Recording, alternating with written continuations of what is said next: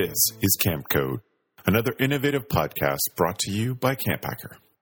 Camp Code is dedicated to helping you create and facilitate the most effective leadership training so we, as an industry, can raise the bar for professionalism and preparedness of our staff. You can find our show notes and our blog for camp leaders and directors at camphacker.tv. Welcome to this podcast brought to you by Camp Hacker. This podcast is dedicated to what many camp professionals believe to be the most important time at camp, no matter what you call it, staff training, orientation, or leadership training. This critical time period prepares your staff to fulfill all the promises that you make to parents and customers throughout the year. I want to go ahead and start off with our hosts introducing themselves. So, Beth, why don't you start us off? Great. I'm Beth Allison. For 15 years, I was a camp director and executive director in Muskoka in Ontario, Canada. And I'm now a camping consultant with my husband, Travis Allison. And I have a huge focus and passion for leadership training and teaching teens to live purposeful lives. And my name's Gabrielle Rail, and I'm one of the camp directors at Camp Waro. Camp Waro is an all-girls camp in the Laurentian Mountains in Quebec, and we focus on creating a cultural experience for both French and English campers. I'm really excited to be here with you guys today. And I'm Ruby Compton. I'm the Summer Camp Program Director at Green River Preserve in North Carolina. And our camp is focused on connecting children with nature, which we are lucky enough to do on the 3,400-acre private wildlife preserve in the Blue Ridge Mountains. So this morning, our topic is teaching them to teach, specifically teaching our staff how to teach, teaching them those education and educator skills. Beth, we share why it is we wanted to talk about this topic. Yes, absolutely. So what we do as camping professionals is so much more than helping children just to have fun. Of course, that's a big component of what we do, but it's not why we do it. So we'll discuss that a whole lot more in our next podcast, actually. But we're at camp to develop the whole person. And those of us who believe in the real value of summer camp and outdoor centers understand that our job is to teach. We're not only teaching specific hard skills like sailing or climbing or how to do a J-stroke, but we're also teaching soft skills like communication, conflict resolution, and resiliency.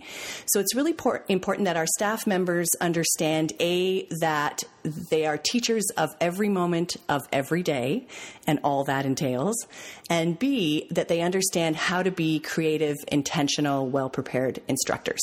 So that's why we've chosen this topic today. Cool. And we're going to start off with just this question of what are the fundamentals of teaching? When you're talking about teaching staff how to teach, we need to start at the basis. What are we trying to accomplish? What are those basic skills that we're trying to teach? So you want me to go first? Sure.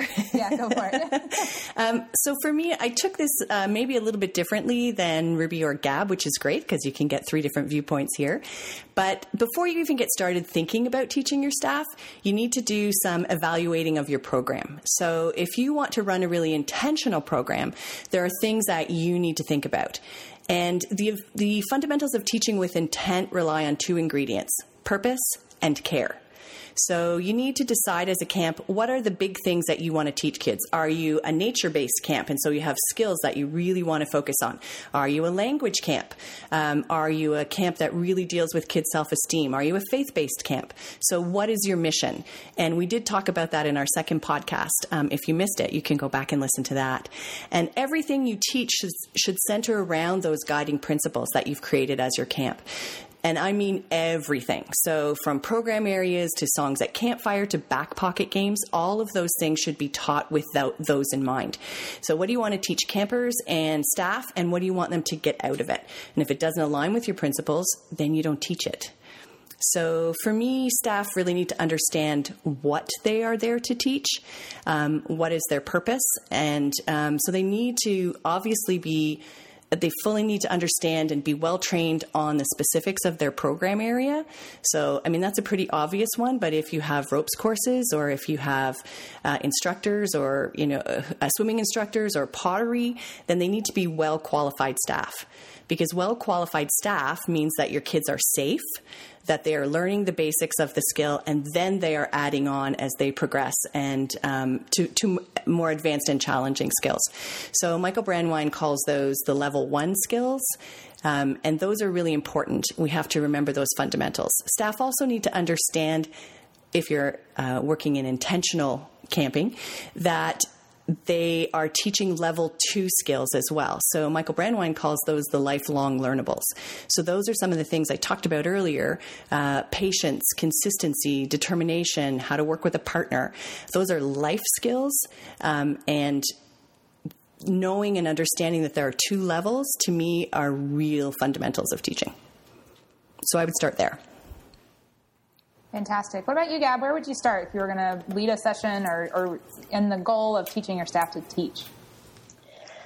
Well, I think what Beth is saying, it just sort of starts us off really on the right foot, is understanding first and foremost your camp program. And one of the things that I do with all of our activity heads is a little bit of it's along the similar lines of specific, what are the qualifications that you want your staff to have?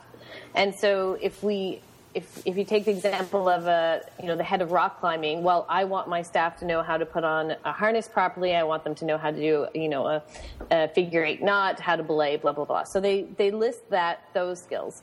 Of exactly what they would like their staff to know how to do well so that their kids can be safe.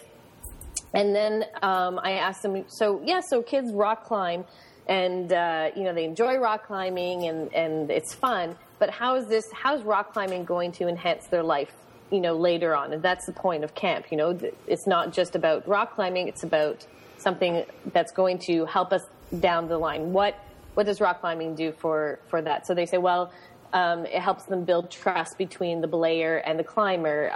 It lets them know that they don't have to go as high as everybody else, that you'll be acknowledged for your own efforts. And that's what we want them to do, is to trust their own efforts and not push themselves too far, and so on and so forth. So I say, great. Okay, so rock climbing helps with trust. It helps with, knowing that you can stop. You don't have to go all the way to the top. Trust yourself. That you won't be ridiculed. Great. So in the second column, what do staff members need to create an environment where those campers are going to feel that? What do we need to do? And so for my activity heads, really what they're working off of is 2 simple columns. One, that they need to make sure that their staff members have all of column A, which is the actual technical side of the activity, whether that be canoeing, rock climbing, drama, arts and crafts, pottery, so on and so forth. And in the other column is, what do staff members need to model so that it creates the environment for those campers? And how do we do that? And so just getting them to think about it on their own, share it with a partner, really starts getting staff members who are teaching, either teaching campers or teaching other staff members, to understand, as Beth just said, the intent behind the activity, the intent behind the skill. And that, of course, translates into evening programs. And, of course, that continues into when we do cabin cleanup. Like, this obviously goes into everything else. But just having them do that activity and just really seeing the 2 sides, the importance of both, I think is key. But you yourself knowing why we're doing what we're doing is essential. Your own experience as a director. Fantastic. One of the things that you said about creating that learning environment, a great phrase that I've heard is, you need to create an environment that's conducive to learning. And that is so critical for our staff to understand how to do. And I want to go a little more specific as far as how to do that.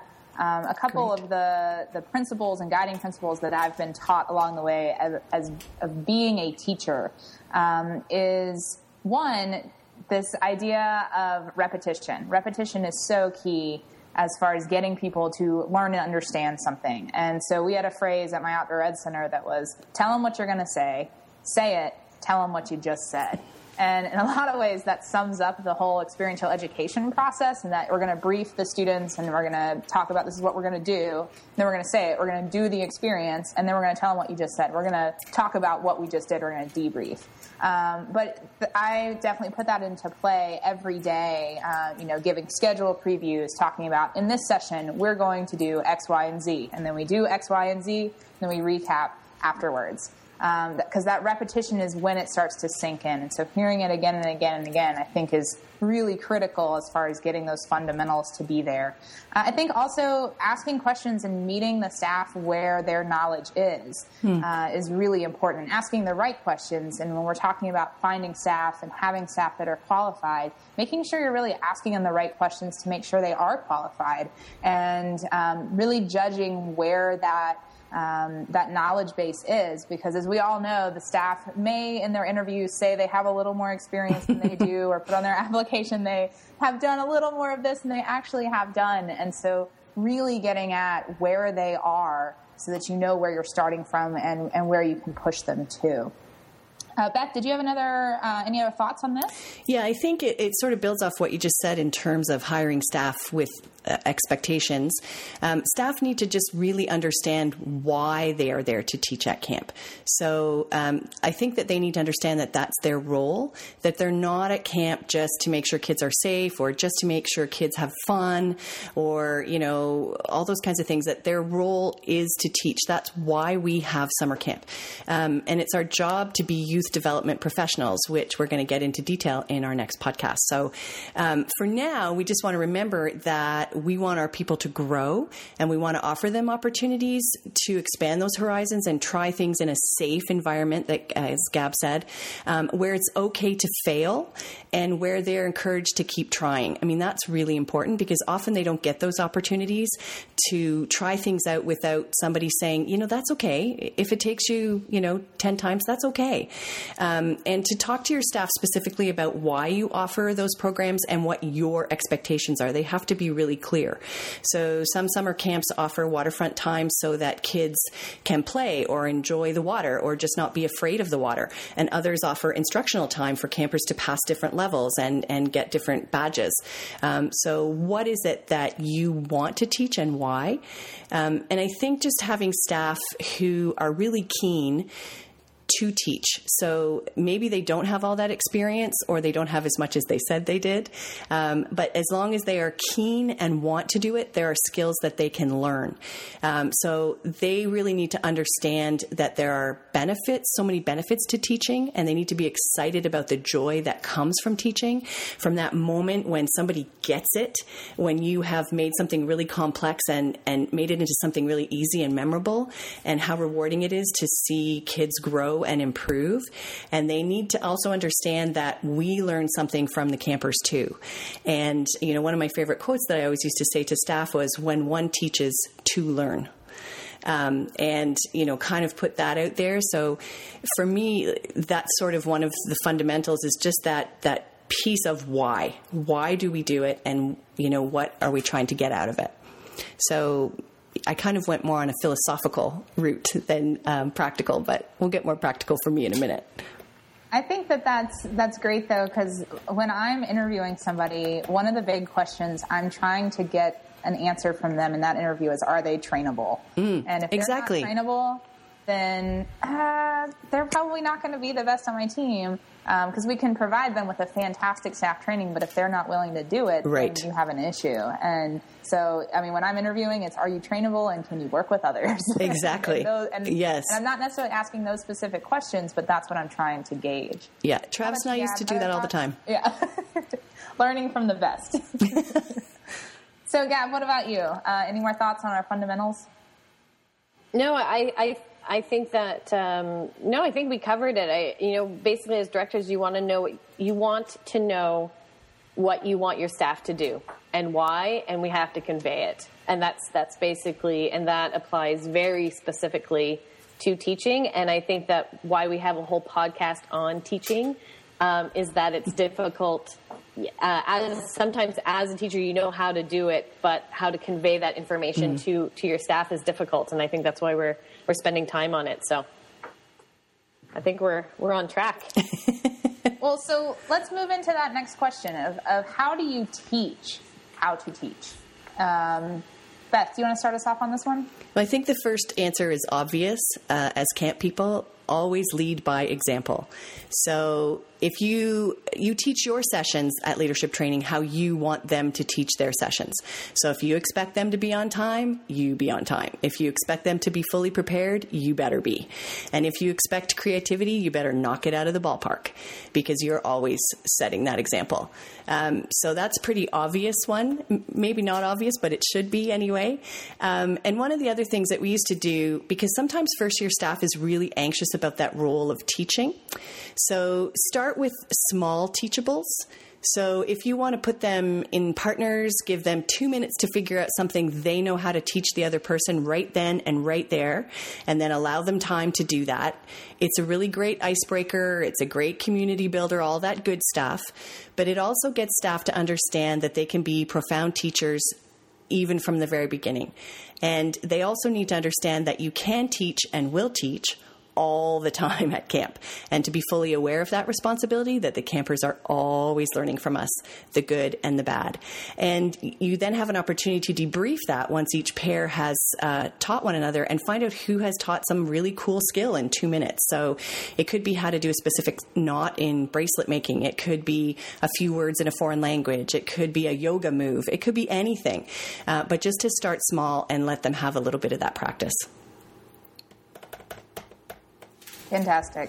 What about you, Gab? I like what Beth said about start small. I think that actually starting small is a very good metaphor for when you're trying to teach big things, and that actually our lessons are all very, very small lessons in one sort of bigger or larger lesson. And I mean, if we're just being simplistic in the sense that of teaching is we want to keep it as clear as possible. Half of my campers don't understand the language. Every single day they don't understand what we're saying. So half of our kids are looking at us with sort of blank faces. And then the next day, the other half are looking at us with blank faces. So simply put, showing what you're doing is really, really, really important. And in French, there's a great word called animer, which in English is translated directly to animation. But what they're actually referring to is the person that's in charge, how they get the information across. So you want to be very animé when you're doing your instructions. And so when you're showing the instructions, you're actually really physically demonstrating it. And it looks like a play at all times when you're going through Camp Oro, because people are moving their arms up and down. But this is how people, whether you have a language barrier or not, visually seeing what we're doing is very, very important. And it's actually not totally intuitive. So actually physically showing it is really important. And then at the same time is the goal. So why am I showing you this? Telling people why we're doing what we're doing is very helpful. I'm showing you this because if you don't know how to stop in a kayak, then you might bump into somebody else. So I'm going to show you how to paddle forward and stop. These are the two things I'm going to show you, because I want you to go super fast, but I also want you to stop super fast. And just telling people the reason behind what we're doing is very important. And then, of course, letting people make mistakes.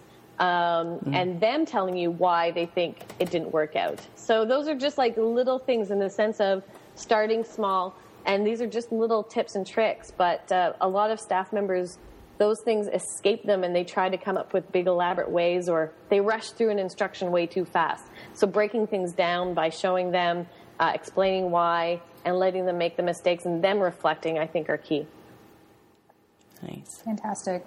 I agree. I think modeling is so critical, and I have lots of thoughts on this. One of them is that when I worked in outdoor ed, we did staff training and we went through all the classes and all the activities that we did at that program. And it was awesome because it was one of the only times that we got to see each other teach. And so even as somebody who'd been there for 5, 6, 7 semesters, it was still really helpful to see some of those classes, even if I taught it 100 times, because that person may phrase something a little bit differently from how I phrase it, and it makes the class go so much smoother. And I just think that providing those opportunities to see one another teach throughout the summer, if possible, is really critical. Because, we all get it at staff training, but then we all kind of find our little thing that works for us. Mm-hmm. And if we don't see that again until the next summer, then some of that gets lost. So if it's possible to set up those opportunities where you can watch one another, I think that's really key. And I was on a phone call this morning with Match, and she was saying how one of the ways that she learns how to present great sessions is by watching what people do at conferences. And I was like, that's so smart. So much of these creative ideas that we're getting in content, it's also presentation style that we will see at conferences that is phenomenal. And if you think about it, a lot of times those are the people that are best of the best that are there presenting at these national conferences. And so taking some of the ideas and strategies that they use, really watching other effective teachers teach, can be really helpful in helping you be effective in teaching and modeling it, but also then teaching your staff, this is how you be effective. And so just taking that time to reflect even on effective teachers that the staff have had. Think about a teacher that you really liked or you really learned a lot from. Maybe you didn't like them at all, and that's why they were effective. But spending that time to reflect on that so that you can see that there is intention and there is purpose and there is a why that they did those things that they did. And I think that can be a great exercise because everybody has probably had a good teacher in their life at some point. And whether it was first grade or it was a college professor, sometime there's been somebody that they really felt connected to or felt like they learned a lot from. And so they're going to be able to dig a little deeper and come up with what was it that made me feel more comfortable? What was it that made that a learning environment? And why is it that I felt like I took so much away? And how can I then mimic that? Yeah, and I think that what we usually hear from people that talk about teachers or professors or counselors that they admired and helped them learn, a lot of the times what comes up out of that is that they were passionate about what they talked about, and they took time and they cared about me to show me how to do this, and they passed on their passion but also really tried to help me understand it. And I think that helping staff members make that transition with those couple of points to, well, how do you set up your activity when campers come so that each of them understand that you're passionate about this and that the staff there are passionate? And how do the campers feel? How do they know that you're taking time? What actions are you doing? What does it look like, taking time and caring? What actual actions are you doing? So I think that those are so easy. They're such easy things because a lot of people have references. At the same time, I think it's okay to think about a teacher or staff members that were not great teachers. What were some of the things that they did, and reflect on that, because some of them can be horrendous, and then you bring it down a little bit and say, what about the blah teachers? Let's look at the blah. And get them to name those. And that sort of helps us prevent a little bit some of those behaviors, I think, too. Yeah. And I think it's important to really take the time to break that down. So what Ruby was talking about was, asking them to think about really great teachers. And I've often done that exercise, whether it's in person or in fiction or in history. You just pick one. But ask them what makes them think they're an outstanding teacher. And they will give you a lot of words like they were hardworking, they were fun, they were creative, they were passionate, they were approachable. But really being very specific with them and saying, great, how do you know that? What is it that they do that causes you to believe that they're so good at their jobs? Because I think sometimes it's really intimidating when you think of those really great leaders. You think, I'm not like that. I could never be, like my favorite counselor. I could never be like that person. But it isn't that it's just a gift that some people are granted at birth. It's, if you can break it down, there are specific things we can all do to be better teachers. And I think some, especially first-year staff members, really need to know that. Make that list and keep it handy, through leadership training so that they can look at that. And then give them lots of time to practice those skills during the week. I was just thinking, I was just thinking about it's not just a gift. I was thinking about some directors who are very discouraged about some staff members that aren't good teachers. And I had a conversation with a camp director, young camp director, very passionate, really skilled. I'm looking forward to him having a couple more years because he's going to be making some really great stuff happen. But he had told me that, and he's obviously very good at giving sessions and obviously very talented with campers. But he had told me that, there's just some leadership team members, I can't handle their sessions because they're so boring and they're so lame, so I leave. And then I come back afterwards. And I was like, well, as a camp director, did you know that this is your responsibility? You have to, if you can't sit there, then what makes you think your 17-year-old male staff member or female staff member can't sit there? Mm-hmm. And I think sometimes as camp directors, sometimes we don't know what to do with those staff members, and that's the teaching opportunity, but they're not you. And some camp directors are very charismatic, energetic, can grab attention right away, and there's others that struggle with that.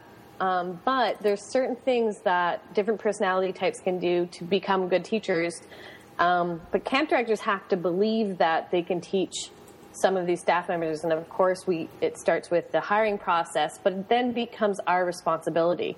If it's not working, then it's our problem to start solving with them. And of course, if they're not motivated, that's a whole other story. But if they're motivated and they want to learn, then that's our responsibility. But I think that sometimes that gets into our head that some people are just not going to be good teachers. And then in that sense, that becomes a little bit the camp director's responsibility to try to figure that out. One of those skills that is so critical is communication. If you're not an effective communicator, it is very difficult to be an effective teacher.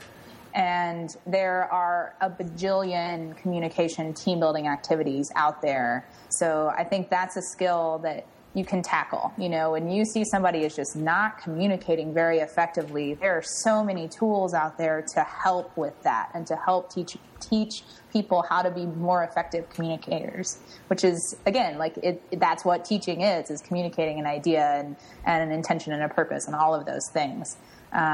So I think that's a great place to start, because I think sometimes that's where people are struggling. It's just they don't do a very good job of communicating the ideas that they have. I think it's also having those conversations, and it can be kind of difficult saying, hey, I noticed that this wasn't the best session. It seems like, well, how do you think it went? And a lot of times they're going to know it wasn't the best. Yep. And you don't even have to always say it. Like, they'll say, man, it just didn't seem like people were engaged. Maybe I was boring. I don't know. And then that's the jumping off point to start talking like, how comfortable are you teaching in front of other people? Is that part of, do we need to get you up in front of a group more often? Whatever it is, because I think if you can identify what those skills are, then you can start tackling how to get it into the bigger ball of teaching. Nice. And I think it's really important, too, that if we're asking them to be well-prepared, intentional instructors, that they actually create lesson plans, things that they can go over with you, deciding what it is the campers need to learn in their particular program area. And for me, it was both the level 1 and the level 2 skills that they were trying to teach, making sure that all of those skills fell in with the guiding principles, finding out from your staff, sitting down with them and asking them, what are you using to make this creative and interesting? We used to do a lot of work with True Colors when I was directing, and Travis and I are both facilitators. So that's just a personality type exercise. And so we would ask them to think about all the different learning styles in the campers that they would see. So, and how will they develop each learning style? So how will they appeal to each type of camper? How will they appeal to the fun-loving, adventurous, spontaneous, have to keep moving all the time camper? How will they appeal to the ones who really like structured learning and who are organized and who like step-by-step activities and who don't like any surprises? How will they deal with the kids who hate time restrictions or care care more about cooperative rather than competitive play, who are more creative and imaginative? Or how will they deal with those analytical thinkers who always think outside the box and like to try things all on their own? So making sure that they think of all of those different things, having them figure out how they're going to evaluate each camper, if that's a necessary part of that teaching component, if it's different from what's already in written guidelines like you have for swimming levels and so on. So, we'd have them create their own roadmap for teaching lesson plans. So one year I told them that teaching was to die for. So DIE, of course, became an acronym. So they would design, implement, and evaluate. And then I also think it's important to give, during training, your staff some time to think about scenarios in terms of teaching. So what do they do if campers aren't listening? What do they do if campers are misbehaving? What do they do if campers get really frustrated? What if they lose interest? So have opportunities to do that. And Gab always asks that question. She always says, so tell me what this looks like. So I think that that's important, that they know how to recognize those things, because you can't always tell that a camper's misbehaving or feeling out of esteem or all that kind of stuff by their actions if you don't know what it looks like to begin with. So I think that's important to spend time with your staff doing that too. Fantastic. Gab, did you have any other thoughts on this question? No, it's great. Thanks. Boom. Cool. So let's walk away. Drop the mic, walk away. Done. So let's move on to talking about how do we push our staff to not only know how to teach, but to become experts in teaching. And what does that look like, I think, is a great question. So Beth, do you want to start us off? How do we get them to be experts? Well, there's a couple of things. The obvious one, again, is practice, practice, practice. And you've alluded to that already, Ruby. But if you expect staff to be able to belay or build campfires or teach specific songs at campfire with all the right actions, then you better give them time to practice those things and build that into your leadership training. It's key. One of the things that I did was I ran a session myself, so I was the one leading the session. And prior to the session, I divided the staff into groups, and I assigned each group a different learning style. And so I handed out written instructions and gave them some details about that particular learning style. So I said, your group only learns with visual aids. And then to another group, I would say, your group has trouble learning by reading paragraphs of instruction. And your group has trouble focusing on more than one task for any few minutes at a time. And I didn't allow the other groups to know what the other groups' learning styles were. And then I physically mixed up people in the room so they weren't sitting beside all together in a group. And I taught a lesson. It didn't matter what it was. Could have been anything. And then the lessons, of course, from that come in the debrief. So we talk about the difficulties that each of the groups encountered and what would have made it easier for them. And then we could compile some strategies on how each learning style could best be taught. So that was just a practical way to kind of give some more teaching strategies, was to do it that way. Let them experience it for themselves. Cool. Gab, how about you? Experts, how do we get them there? I think feedback is very important, and creating a safe environment for feedback, and also teaching people how to give feedback is key. So first, people learning how to give feedback, and I laugh at the sort of the sandwich feedback, like this is what was good, this is what you could work on, this is what was good. So we don't really. People have gotten a little bit past that, but it's more along the lines of this is how I experienced the lesson, and this is what helped me, and this is what made me perhaps a little bit confused, or this is what I would have liked to have known a little bit more. And you talk about your personal experience. And that's how I train my staff to give feedback, is just how you experienced it. And it doesn't mean that my good friend Ruby experienced that way. It doesn't mean how Beth experienced, but we can just learn how each other experienced. So providing a place for feedback, I think, is very important. And then allowing the person that receives the feedback to sort of express why they did what they did, or why they might change what they'll change. That takes and that's why we do team building, and that's why we do all these games to get to know you and build trust, because this takes a little bit of trust amongst people. And most of the time, a lot of people have a hard time giving feedback because they don't want to step on each other's toes. But if you can get them to that place, then I think that's helpful. And I would really like to second what Beth said, is give them time.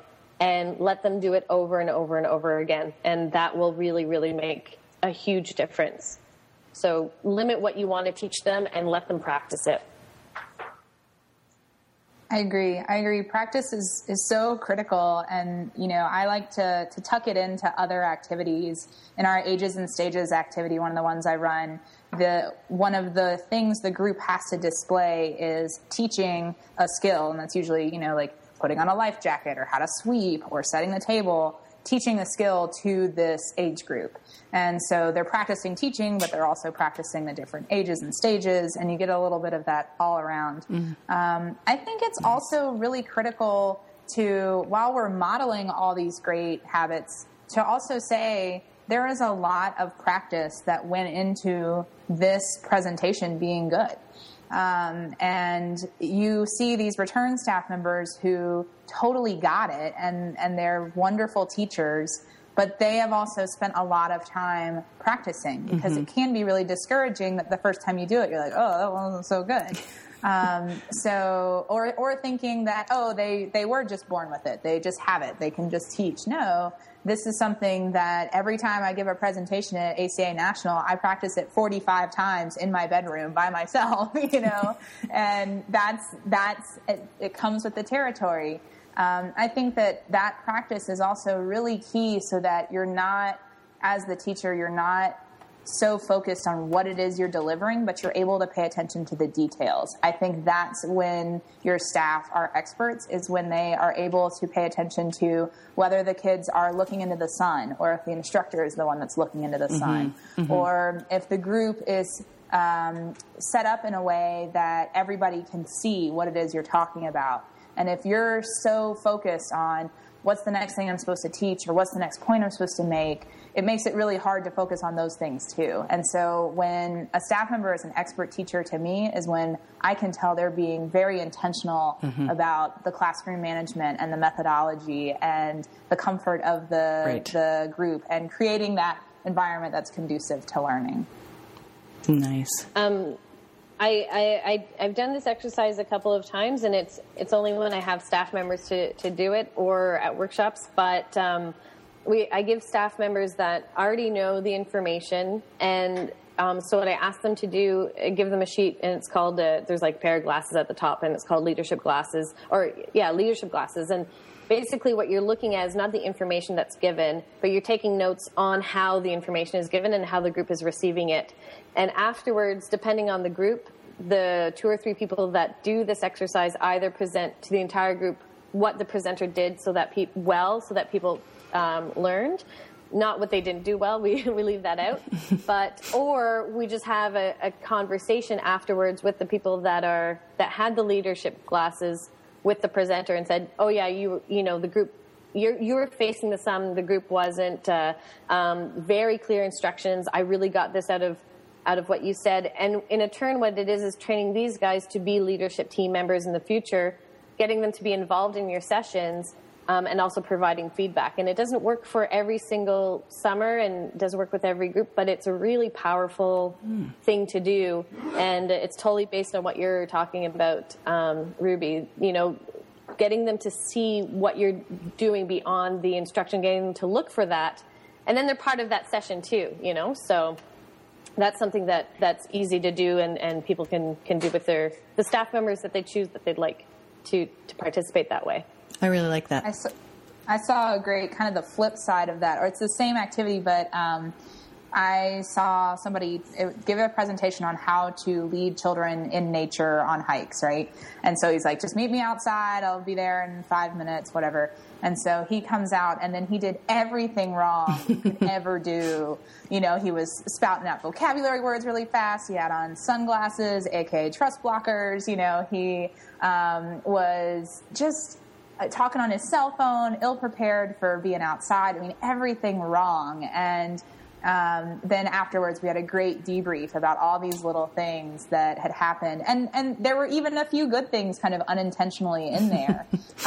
But how to do those good things well, and things, again, that your staff may not always realize are good or bad, but when you see kind of this blatant example of it, then it becomes clear. Nice. And we always used to, in terms of practice, leave some signs around camp during leadership training. So I'm big on words and quotes and all those kinds of things. So we would say, remember that we are currently under construction. Thank you for your patience. And then change that to our campers are currently under construction. Thank you for your patience. And then we also talked a lot about the fact that we are ripple makers, that we are the ones who make the ripples in the water, and we never know where that's going to end up. And there's a great quote, I think it's by Henry Adams, that says, a teacher affects eternity, and one can never tell where their influence stops. So just sort of empowering staff members to be those ripple makers was always a big part of our training. Cool. Wicked. Do you have any other thoughts on experts? No, it's great. Beth, any final thoughts on getting your staff to be teaching experts? I think we have a few more, but we're going to save them for the next podcast. So you'll have to stay tuned. How about you, Ruby? Do you have any more thoughts that you'd like to add?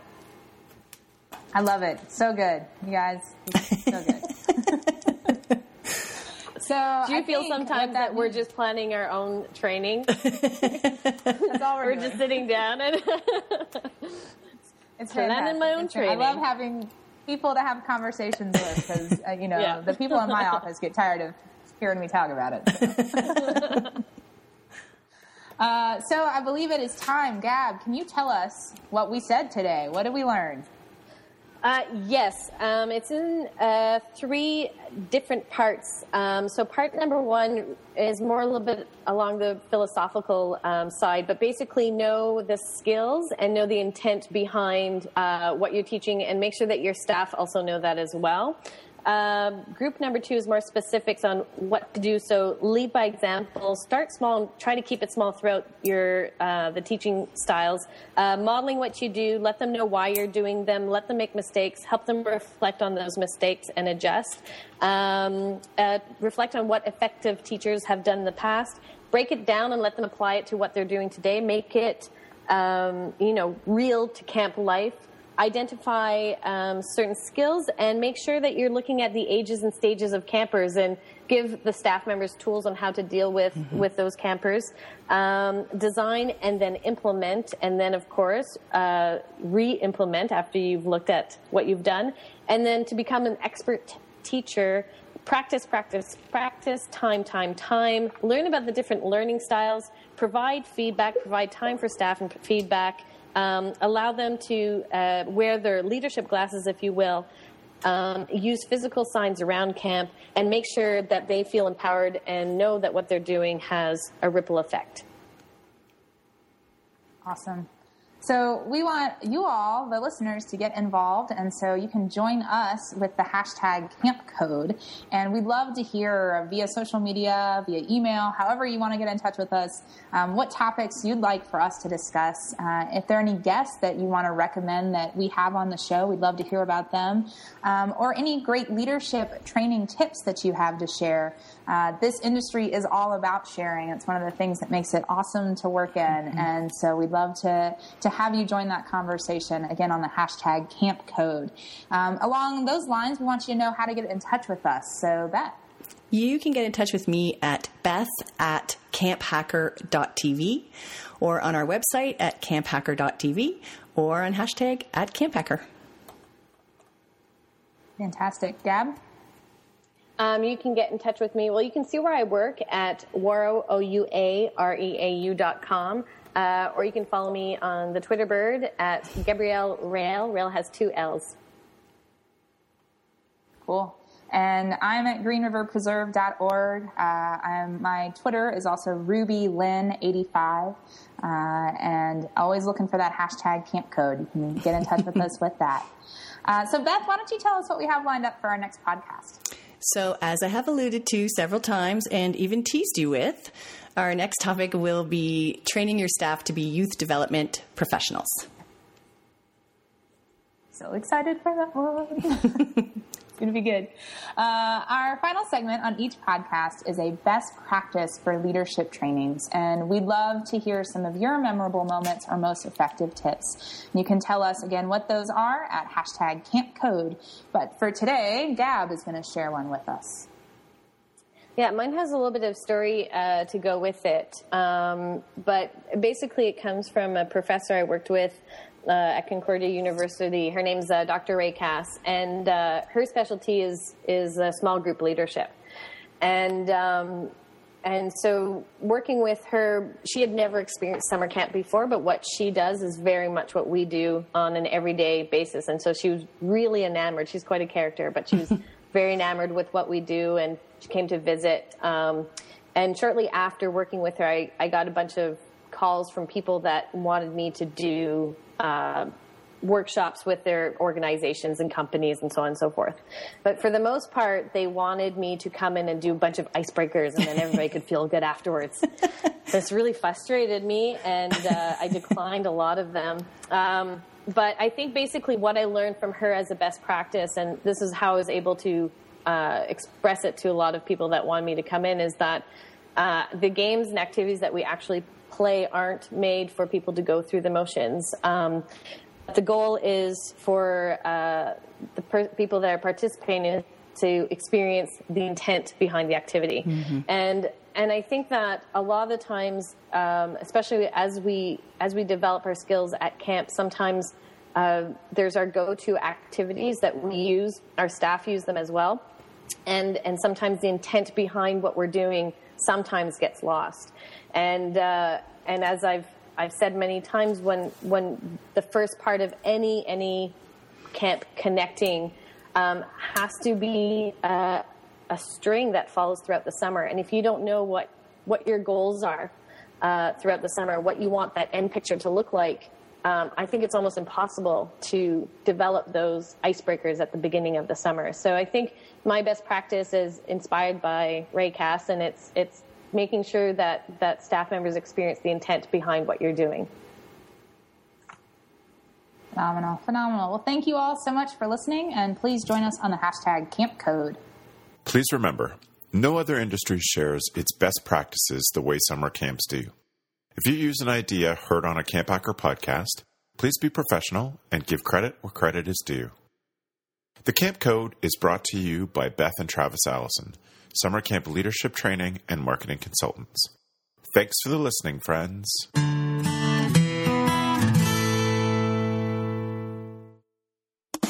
Camp Hacker, bringing your world into focus.